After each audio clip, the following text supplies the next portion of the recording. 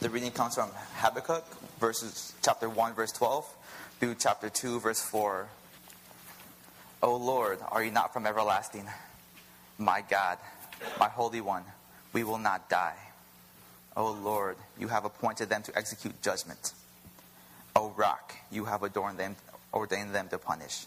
Your eyes are too pure to look on evil. You cannot tolerate wrong. Why then do you tolerate the treacherous? Why are you silent while the wicked swallow up those more righteous than themselves? You have made men like fish in the sea, like sea creatures that have no ruler. The wicked foe pulls all of them up with hooks. He catches them in his net.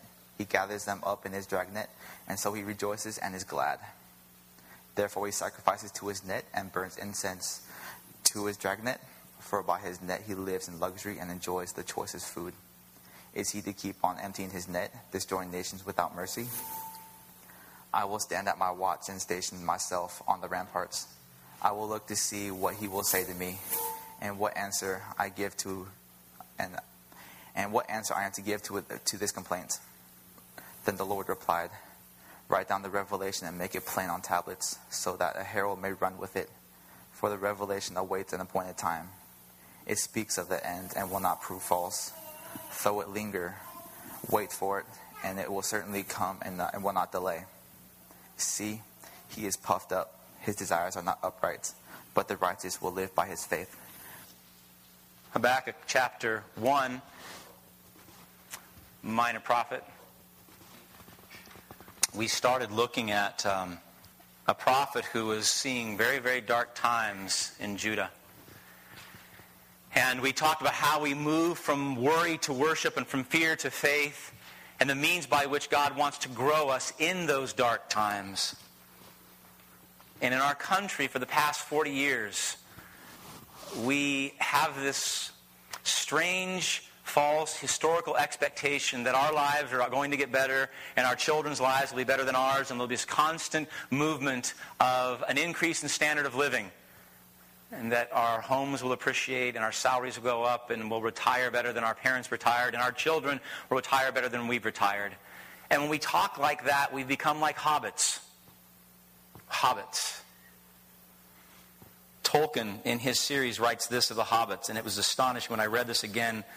He writes, the hobbits established their home in the Shire, and after thousands of years, little troubled by wars, they prospered and multiplied and became accustomed to plenty. Sound familiar? And then he writes, they came to think that peace and plenty were the rule of Middle-earth and the right of all sensible folk. The problem with that, my beloved, is the Bible and Job and Habakkuk and the psalmist tell you that's not reality. That's not human history. We know that just in looking at the 20th century alone, that our lives do not progress in such a fanciful manner. What if the future holds for us dark times? Difficult times. The question for you that God is posing and that Habakkuk is posing is, how will you handle them? How will you make your way through them? Will you be destroyed by them or will you grow? Will you forsake God or will you submit yourself again and again to His throne? There's a right way and a wrong way to approach difficult times. Now Habakkuk starts off in his prayer in verses 1 through 4, and it's almost a complaint. Because he's saying to God, there's so much evil and so much injustice and so much morality in Judah. We're supposed to be your chosen people. We're supposed to bring salvation to the world. And it's a total mess. As we saw last week, God answers him. And he says, it is. And it's going to get worse. Because I'm raising up the Babylonians. A bloodthirsty, ruthless people who will come and destroy your city and destroy the temple and tear down the walls and take you into exile. And that's where we pick up in verse 12. And Habakkuk says, that's a terrible answer, Lord. Look at what he writes in verse 12 and following. He says, O Lord, you have appointed them, the Babylonians, to execute judgment. O Rock, you have ordained them to punish. Your eyes are too pure to look on evil. You cannot tolerate wrong. Why then do you tolerate the treacherous? Why are you silent when the wicked swallow up those more righteous than themselves? And Habakkuk is saying, the Babylonians? You got to be kidding. Judah's bad, but they're worse. They don't recognize you at all. And you're going to have them exercise judgment and justice on us?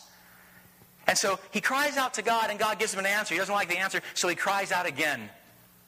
And then in verses 1 through 4, something extraordinary happens. Because Habakkuk stops and he waits. Hence the title of the sermon, Waiting on the Lord. He cries out to God. God gives him an answer. He doesn't like it. He cries out again. And before God speaks in totality, Habakkuk stops. And he says, I'm going to wait. And I'm going to listen. And I'm going to see what you do. You've heard this phrase, waiting on the Lord. I mean, it's a Christian cliche, right? Someone's going through a difficult time. You say, how are you handling it? I'm waiting on the Lord. Someone says, you're looking for a job. How's that going? I'm waiting on the Lord. In the Christian, I don't even know what that really means. People say it. It's cliche. I know it does not mean I'm doing nothing. And oftentimes, I'm just waiting. I'm just going to see what he's going to do. And we wait year after year after year after year. It doesn't mean that. It sounds spiritual. The Scriptures actually define it. In many places the Bible does, but specifically here in verses 1 through 4. We get a very clear definition from Habakkuk and his example of what it means to wait on the Lord. 5 things I want to draw from this passage, and hopefully you'll be patient with me. First is, waiting on the Lord means this. We are called to wait on Him patiently, with vision, in obedience, for Him, and joyfully. Patiently, with vision, in obedience, for Him, and joyfully. Let's do the first one. Waiting on the Lord means waiting patiently. Look at verse 3 in chapter 2. Habakkuk chapter 2, verse 3. This is God now answering Habakkuk back, and he says, for the revelation awaits an appointed time. It speaks of the end and will not prove false. Though it linger, he says to Habakkuk, wait for it. And God is saying, I heard your cry, I gave you an answer. You cried out again, but you got to know something. You're not going to like my answer, you're not going to understand my answer, but the revelation is true, it is coming, but you must wait for it. He's telling Habakkuk, it's going to linger, but because it lingers doesn't mean that it's not coming. Wait. Be patient. In fact, the word wait in the Hebrew, it literally means to pierce or to adhere to or to fix, steadfast. Wait, Habakkuk. Be patient. You go to the doctor's office and you're waiting for the doctor. 1/2 hour, 45 minutes, and you say, that's it. I'm a busy person too, and you leave. You weren't patient. You're not seen, right? You go to the grocery store and you have a bag of groceries and the line is 16 people. You know it's 3 or more and they're going to open up a new, but they never do, right? So you're waiting and you're waiting and you're waiting. You say, forget it. I'm going to go get Kentucky Fried Chicken. You're not patient. You didn't wait to get what it was you desired. Waiting in the Lord fundamentally, baseline, means that we must be patient in Him. We must wait on His work and His timing. That means this. If you're confused, wait. If things in your life are going really badly and it's causing anger and frustration, if dark times have come upon you or your family or our country, you don't jettison God. You wait on Him. You submit to Him again and again and again. You may say, I prayed and I listen and I hear no answer. You may say, being patient, Pastor, is easier said than done, and I agree. But it's not impossible in Christ.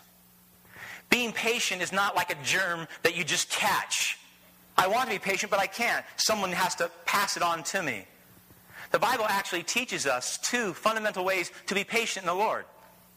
Fundamental things that we're actually called to actively do. Let me give you them really quickly. Number 1, patience is produced in the believer's life when you deliberately humble yourself before God. You actively and intentionally bring yourself before a holy God and you submit to Him. James chapter 4, great. Listen. James writes, now listen, you who say today or tomorrow we will go to this or that city, spend a year there, carry on business and make money. In verse 15 he writes, instead you ought to say, if it is the Lord's will, we will live and do this or that. How much of our impatience is the result of an expectation that we've set up, and we expect God to follow through with our will rather than us submitting to His? And then when things don't go the way we want it, what happens? We get angry. We get frustrated. We get depressed, and we turn away. And you say, and these are emotions that I cannot control. That's a lie. It's a lie to say that there are responses you have to expectations falter that you cannot control. The assumption that James is saying is stop pretending you're omniscient. Put the omniscience aside. You're not omniscient. God is. That means this. When you say, this is a catastrophe, and someone says, why? Because this means I'll never get married. This means I'll never get that job. I'll never live in that neighborhood. How do you know? How do you know such things? Only someone omniscient knows that when the crisis takes place, it will change life in a particular direction. How do you know? God knows. You don't. I don't. Assumed omniscience, my beloved, is a terrible burden to carry. The very thing you think is ruining your life may be the very thing that's actually saving your life. Patience in God. Not freaking out when small crises come into our lives. Patience.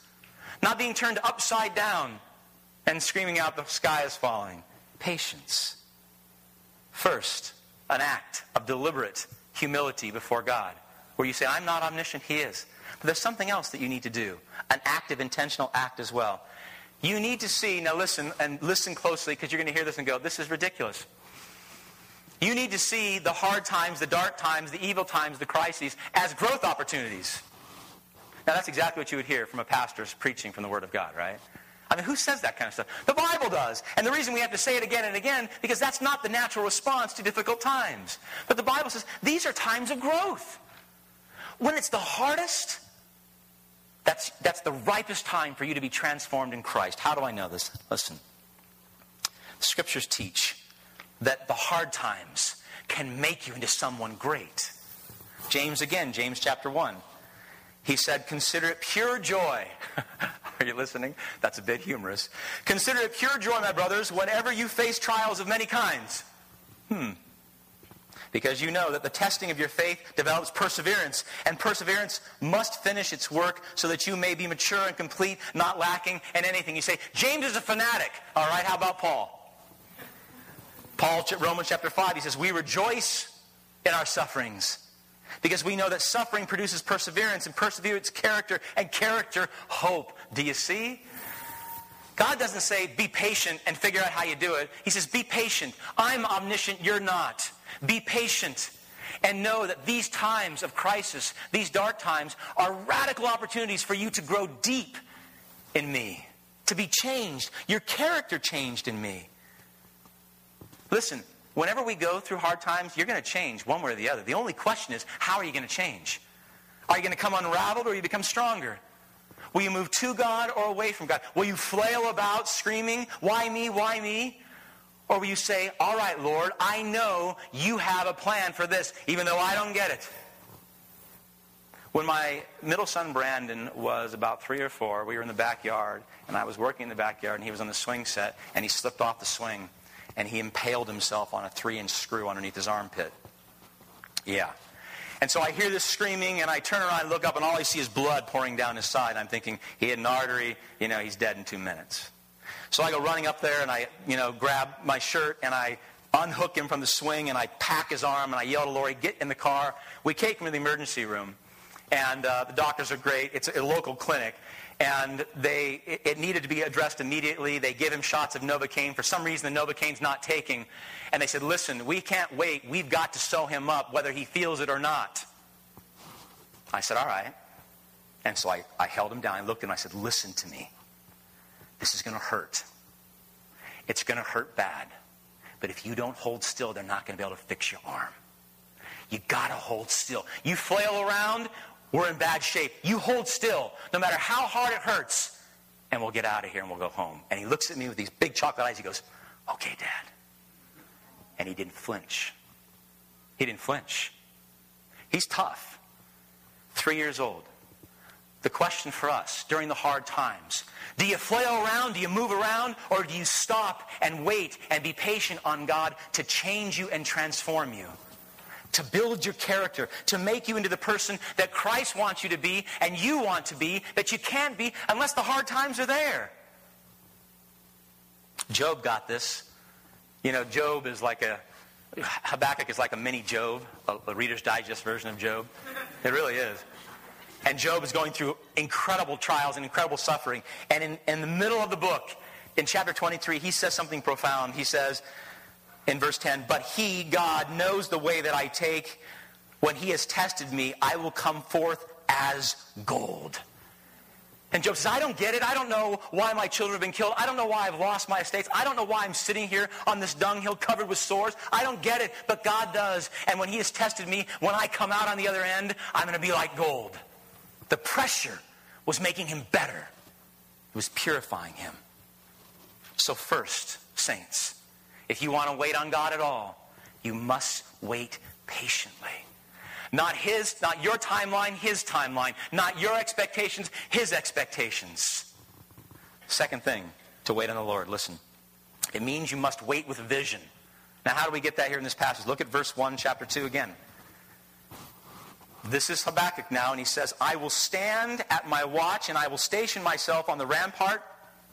I will look to see what he will say to me. What is Habakkuk doing? The rampart, I don't even know why they translate in the NIV. It means tower. It means watchtower. So Habakkuk says, listen, I'm going to climb up to the watchtower, and I'm going to wait, and I'm going to see, and I'm going to listen as to what you are going to do. I don't get it. I don't like your answer one bit, Lord, but I'm going to wait and see. Now, watchtowers during this time, they were very important for cities. They were placed strategically in a city area where someone could climb up and look out, and they could see if weather was coming, they could tell the people, prepare yourself, a storm's coming. If the enemy was coming, they could say, prepare yourself, we need to fight. If a dignitary was coming, they say, prepare yourself, the king is coming. Or someone bearing good news or bad news. The watchtower was a very important place because from the watchtower, you could get perspective. You could see above ground level. If, for example, an enemy was coming, let's say the enemy was at the gate and it was a strong force. And someone ran up into the tower and they looked out and they saw reinforcements coming 10 times as strong. What different news they would bring to the city? Not, we're doomed, but just hold on because help's coming. Perspective, an eternal perspective. And what Habakkuk is doing here is saying, I'm going to climb into the spiritual watchtower and I'm going to wait for you, Lord. I'm going to watch for you and I'm going to listen for you. I'm not going to panic. I'm not going to flail around. I'm going to watch and I'm going to listen and I'm going to glean a perspective that's yours and not mine. That's eternal and not temporal. Practically, how do we do this? I mean, how do we climb up into the watchtower? Paul tells us in Romans chapter 8 with one word. He says, I consider. He writes in Romans chapter 8 verse 18, listen, he said, I consider that our present sufferings are not worth comparing with the glory that will be revealed in us. Now, for those of you who know the life of the Apostle Paul, that man suffered. He suffered in ways that we cannot begin to imagine. So how did he get through his dark times?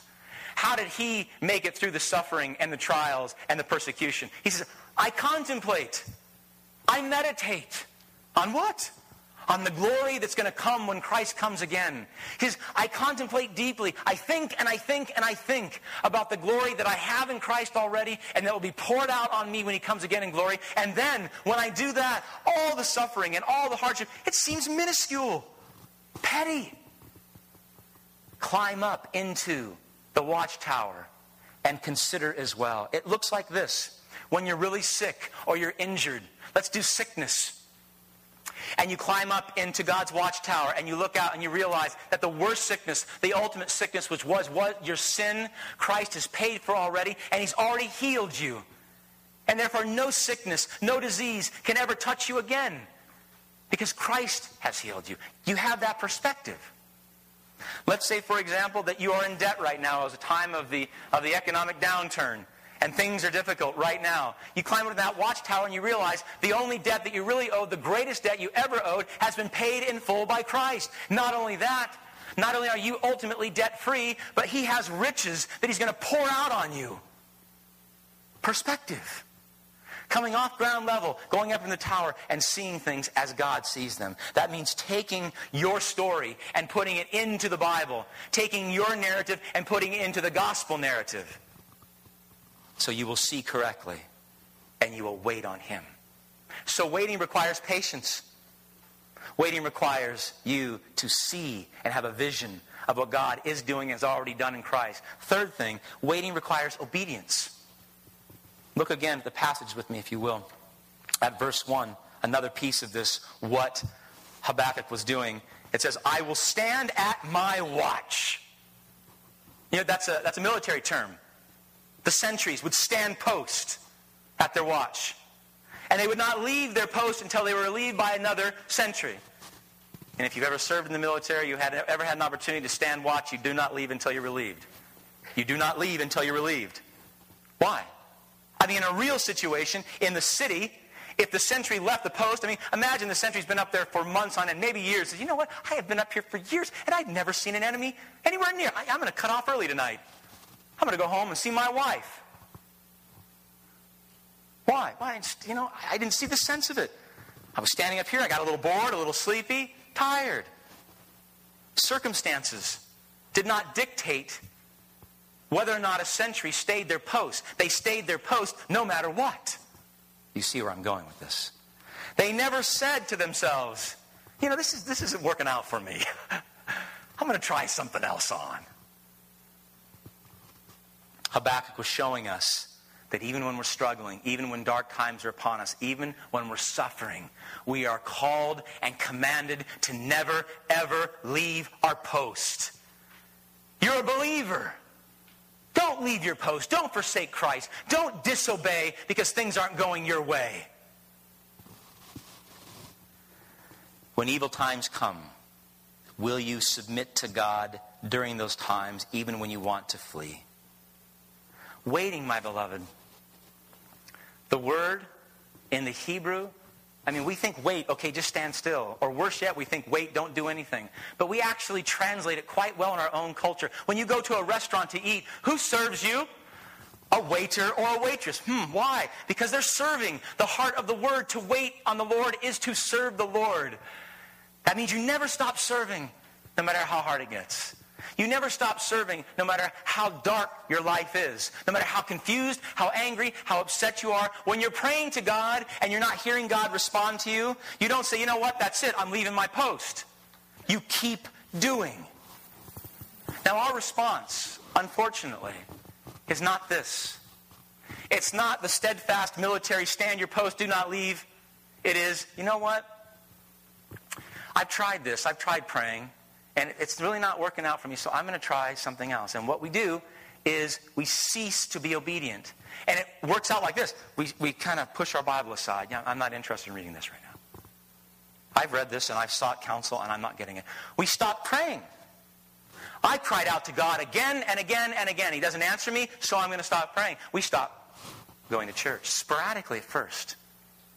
We stop attending corporate prayer. We stop with our small groups. We stop functionally doing the fundamental things that God calls us to do. We stop serving in ministry. And bit by bit, we leave our post, pulling away, until before we knew it, there's no obedience to God at all. There's no waiting. Once someone wrote a letter to John Newton, the famous hymn writer and pastor. And she wrote this. She said, I'm getting nothing out of my prayers. And Newton said, well, I can tell you absolutely you'll get nothing if you stop praying. He said more pointedly, if you're getting nothing from trying every day to go to the throne of grace, I can absolutely assure you, you will get nothing by staying away. Keep it up. Don't stop. Still pray, still gather, still read, still study, still meditate, still. No matter how much you think God is away from you or not communicating to you, no matter how confused you are, no matter how much you're hurting, stand your post. But it's not just that we don't do the things that we ought during these difficult times. We also then move and engage in the things that we ought not. Right? I mean, you're hurting, and you're suffering, and you're crying out to God, and you're receiving no apparent relief from God. And so what do we do? What do we turn to? You know what we turn to. False saviors, right? Saviors of another kind. And for you, it may be different than for me, but you'll turn. If you're not hearing from God, you'll turn to food. If you're not hearing from God, you'll turn to sex, or you'll turn to music, or entertainment, or sleep, or whatever. You move away from God instead of standing your post. Habakkuk said, I'm going to go to the watchtower and I'm going to stand here until I hear from you. I'm going to remain faithful. I'm going to remain obedient. So waiting in the Lord means you must wait patiently. You must wait with vision. You must be obedient. And guess, the hardest time to be obedient is when you don't want to be obedient, right? I mean, we know this. If I say to my oldest son, Kirk, go eat a bowl of ice cream, he'll say, okay, Dad, real tough. He'll eat a bowl of ice cream. Now, if I say, Kirk, clean up all the dishes from all the ice cream eating, he'd say, obedience during the difficult times tells us whether or not you truly are obedient. It's easy to be obedient when we're doing that which we want to do. Difficult when we struggle. Number 4, ready? If you're going to wait on the Lord, you must wait for Him. What does that mean? I mean, isn't it implicit that if I'm waiting on the Lord or waiting for the Lord, I'm waiting for Him? Yes and no. Let's not lose the look of the forest from the trees here. Let's pull back up to about 20,000 feet and get a more God-centric evaluation. We go into the tower and we wait no matter what. Why? Here Habakkuk says, I'm waiting for an answer. But was he just waiting for an answer? Remember, he is a faithful, unconditional wrestler. That means he's going to stay in that watchtower until he dies if he has to. Why? Because Habakkuk got it. He wasn't just waiting for God's voice. He wasn't just waiting for God's things. He was waiting for God. He wanted Him. Do you see the difference? It's imperative that you do, or you will do nothing but engage in religion. Waiting on the Lord means you're waiting for Him, His love, His person, His relationship. Not just the things that you get from Him. There's no better teaching of this than Job itself. Do you remember the very beginning of Job? Satan comes into God's courts, and God is extolling Job's virtues, and God said this, He said, there is no one on earth like Job. This is God speaking. He is blameless and upright, a man who fears God and shuns evil. And Satan says to him, really? Does Job fear thee for naught? Really, God, do you believe that Job is only serving you and praying to you and sacrificing to you and following you because he loves you? Come on. And Satan says, I'll tell you exactly why Job is faithful. I'll tell you exactly why he's blameless. He likes your things. Look what you've done. The hedge of protection. You've given him popularity. You've given him fame. You've given him money. You've given him family. This man is revered. He loves your things, God, not you. He wants your blessings, not your person. Job proved Satan wrong. Job proved faithful, but listen, he's spot on with us. Is he not? Satan was speaking truth about fallen man. How often do we come to God early on because we need something, right? Our husband or wife just left, so I run to God. My business just went belly up, so I run to God. I'm diagnosed with a terminal illness, so I run to God. Why are we running to God? Not because we want Him. We want Him to do something for us. Fix my marriage. Give me my business back. Make me well. We can go so far as this. Even when the Holy Spirit moves in your heart and you begin to see yourself as a sinner, why do you go to God? You cry out for mercy. God, forgive me. Now, there's nothing wrong. In fact, it's the way that you must come to the Lord, by seeing your sin and crying out for mercy and receiving. But you can't stay there. That's not a relationship. You can't stay in a relationship where you serve God only to get the things that He can give you. It must grow. It must mature. And I'm afraid that much of the church has not moved beyond that moment of, Lord, save me. It's wrong for two reasons. One, the Bible commands us, first and foremost, to love the Lord our God with all our heart, mind, soul, and strength. All of who you are, love Him. Okay, that doesn't say use Him, love Him. But something more practical for us, we get this. It's so hypocritical, and you hate it yourself. If you're only using God so that He will bless you and find you a wife or husband or get you the job, that's no relationship. That's usury. Have you had this relationship before? Or maybe you've read about it yourself. You're in a relationship with someone because you have perks. Maybe you have Giants tickets now. You'll become a friend to someone. Maybe you have money that you give away. Maybe you have friends that people like and they want to be friends with your friends as well. Maybe you stand in a position in a company that can get them a job. And so a relationship forms, or so you think, and they spend time with you and you engage with them. And then what happens one day if you lose all the perks?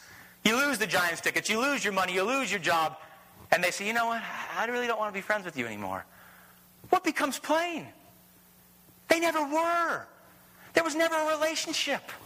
It was only usury in nature. They wanted your things and not you. And how does that make you feel?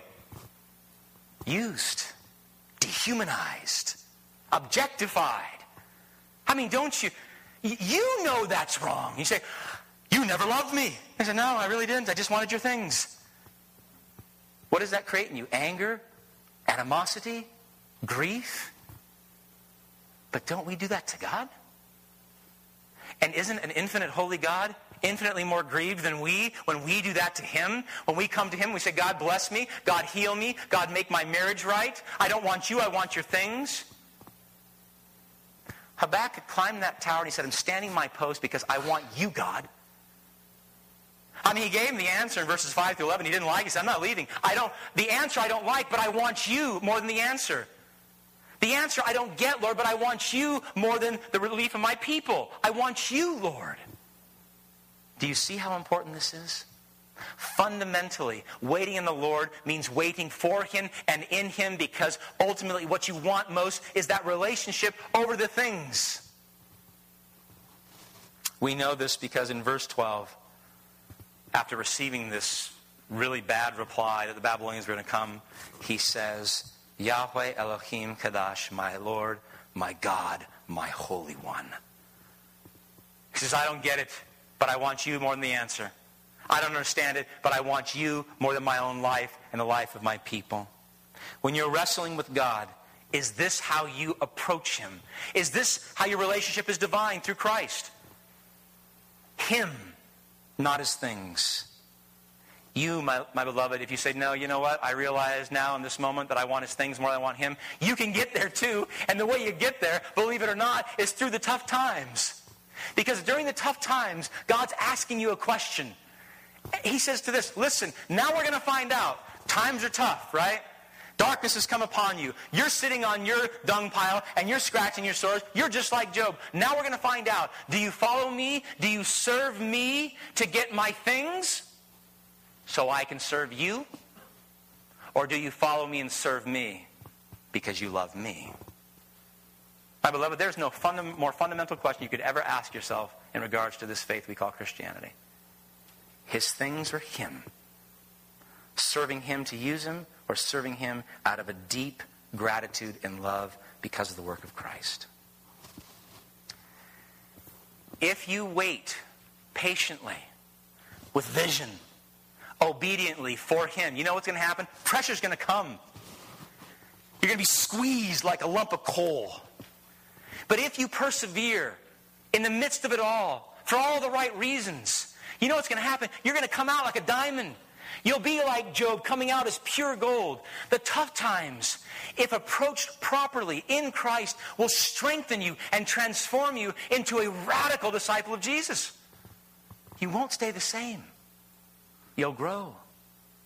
And you say, this sounds painful. It is. But let me get to my last point and we'll close, because you can do all this joyfully. And I'm not just spoofing you.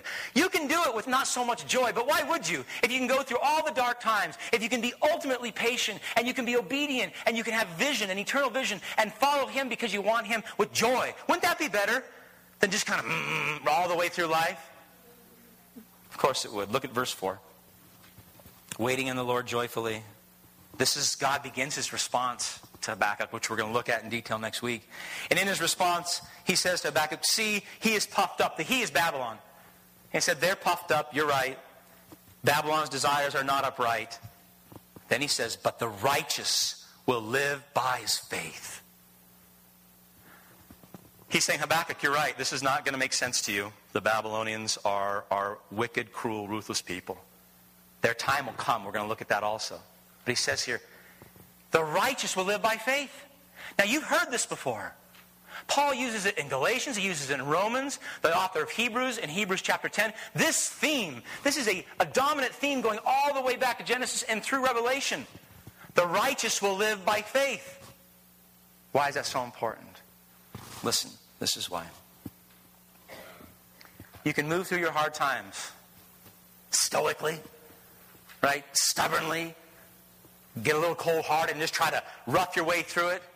Or you can move through the difficult times in life rejoicing in Christ, where the circumstances will not determine your state of mind, being tossed about on the waves. So instead of you your mind, your heart, your behavior, your moods being determined if things are good. When things are good, you're good. When things are bad, you're bad. This defines the church today in many ways, an emotional roller coaster. You can either have that define you, or you can have, listen, the work of Christ, the gospel itself, define you and strengthen you during the dark times. It's one or the other. And when someone says to you, how are you? You say, you know what? It's been a real hard day.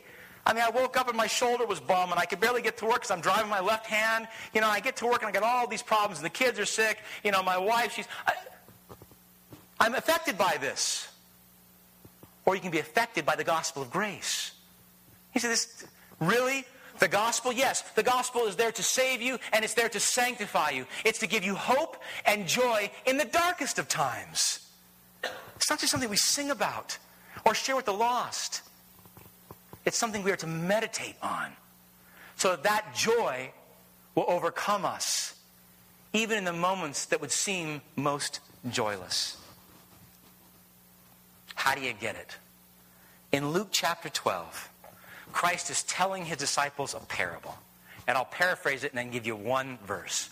He's telling them the parable about the servants and the master goes away, remember? And there are two groups of servants. One group, they remain faithful and they remain obedient because they think the master's coming back.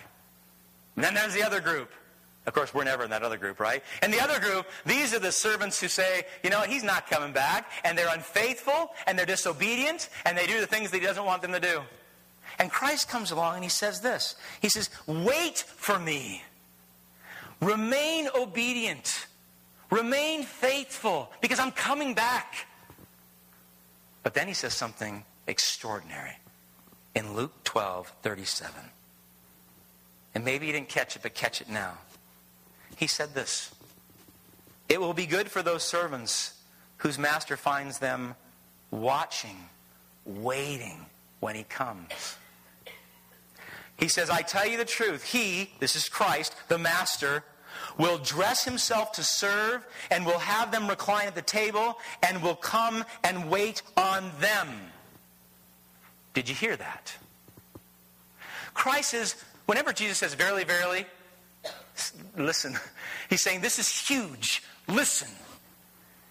Because when I come again, I'm gonna dress myself. The word in the Greek is literally gird. I know that's a weird word. Gird. They had robes back then, and they would tie it up or they'd tuck it in their belt. Why? So they could work, so they could run, so they could exercise, so they could focus on something with great intensity. I mean, the metaphor here is that Christ was going to focus with great intensity on bringing joy to his disciples. Did you hear that?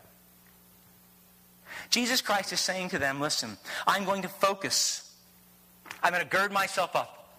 I'm going to focus all my energies on inflicting upon you all the joy, all the honor, all the glory, and all the happiness that I received from my Father in my obedience to him. What? Did you hear that? Because if you did, you'd be going, that's just... He says, wait for me. And if you do, if you wait faithfully and patiently and obediently and in love for my Father, if you wait for me, then when I come, I'm going to wait on you in such a radical way that you cannot begin to imagine the glory I will pour out. I'm going to gird up my loins. This is the second person of the Holy Triune God. This is the creator of the entire universe saying, I'm going to come and I'm going to pour out my joy on you. I'm going to inflict with great intensity my joy and my glory and my honor and my happiness on you. Wait. Why wouldn't you wait for that? The statement is so utterly radical that many in the early church reinterpret it to mean something other because they cannot imagine the creator of the universe waiting on us like that. He's saying, serve me faithfully, and I will serve you. Don't ever leave me. Love me until your last breath, and then I will come and love you with an eternal, everlasting love. If that's true, if there's any hint of that being true, then the only question is, why wouldn't you wait now? Why wouldn't you be patient now? Why wouldn't you be faithful and obedient now? Why wouldn't you cast your eyes on an eternal vision now? Why won't you stay in the watchtower and stand your post now? Why? Christ went to the cross and endured infinite suffering to bring us infinite joy. You know this. Jesus Christ patiently endured the full wrath of God so that you and I, those saved by grace, who have repented and believed, can at some point in time not only have what we have in him now, but ultimately forever and ever have that joy and have the glory that he received and then ascribes to us. When you see him doing this, engaging in this ultimate sacrifice, how can you not wait? How can you not? When he comes again in glory, the scriptures say, fix your hope completely on the grace to be brought to you at the revelation. Fix your hope on him. Fix your hope on what he's coming to do. Fix your hope on the eternal. The hymn goes like this, and we'll close. What a day that will be when my Jesus I shall see. And I look upon his face, the one who saved me by his grace. When he takes me by the hand and leads me through the promised land, what a day, what a glorious day that will be. Sing that to yourself in your darkest times. What a day that will be. Wait on the Lord. Let's pray. Father, this waiting is hard. You call us to do that which seems impossible. And yet we know it's not. Because you say at the same time we can do all things through you because you strengthen us. I pray for my brothers and sisters this morning, Lord, for those first that are in the midst of dark times, that you would give them the patience, you would give them the desire, you would give them the obedience, you would give them the vision, you would give them the love, and you would give them the joy to wait on you. That they would not turn to the left or the right. They would not step down from their post, but they would wait. For those that are waiting, Lord, I pray that you encourage them and give them great strength to continue to do so. I pray that we would be a church that faithfully waits on you every moment of every day, seeking to do your will. Give us this eternal vision. Let it never pass from us, Lord. I pray that we are in that watchtower seeing your great hand unfold the gospel story in our lives, in this church, in this community, and throughout the world. And then make us active participants in that story. I pray these things in Christ's holy name. Amen.